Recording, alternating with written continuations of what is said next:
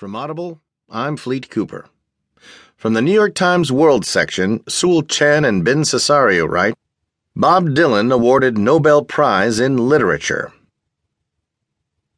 The singer and songwriter Bob Dylan, one of the world's most influential musicians, was awarded the Nobel Prize in Literature on Thursday for having created new poetic expressions within the great American song tradition, in the words of the Swedish Academy.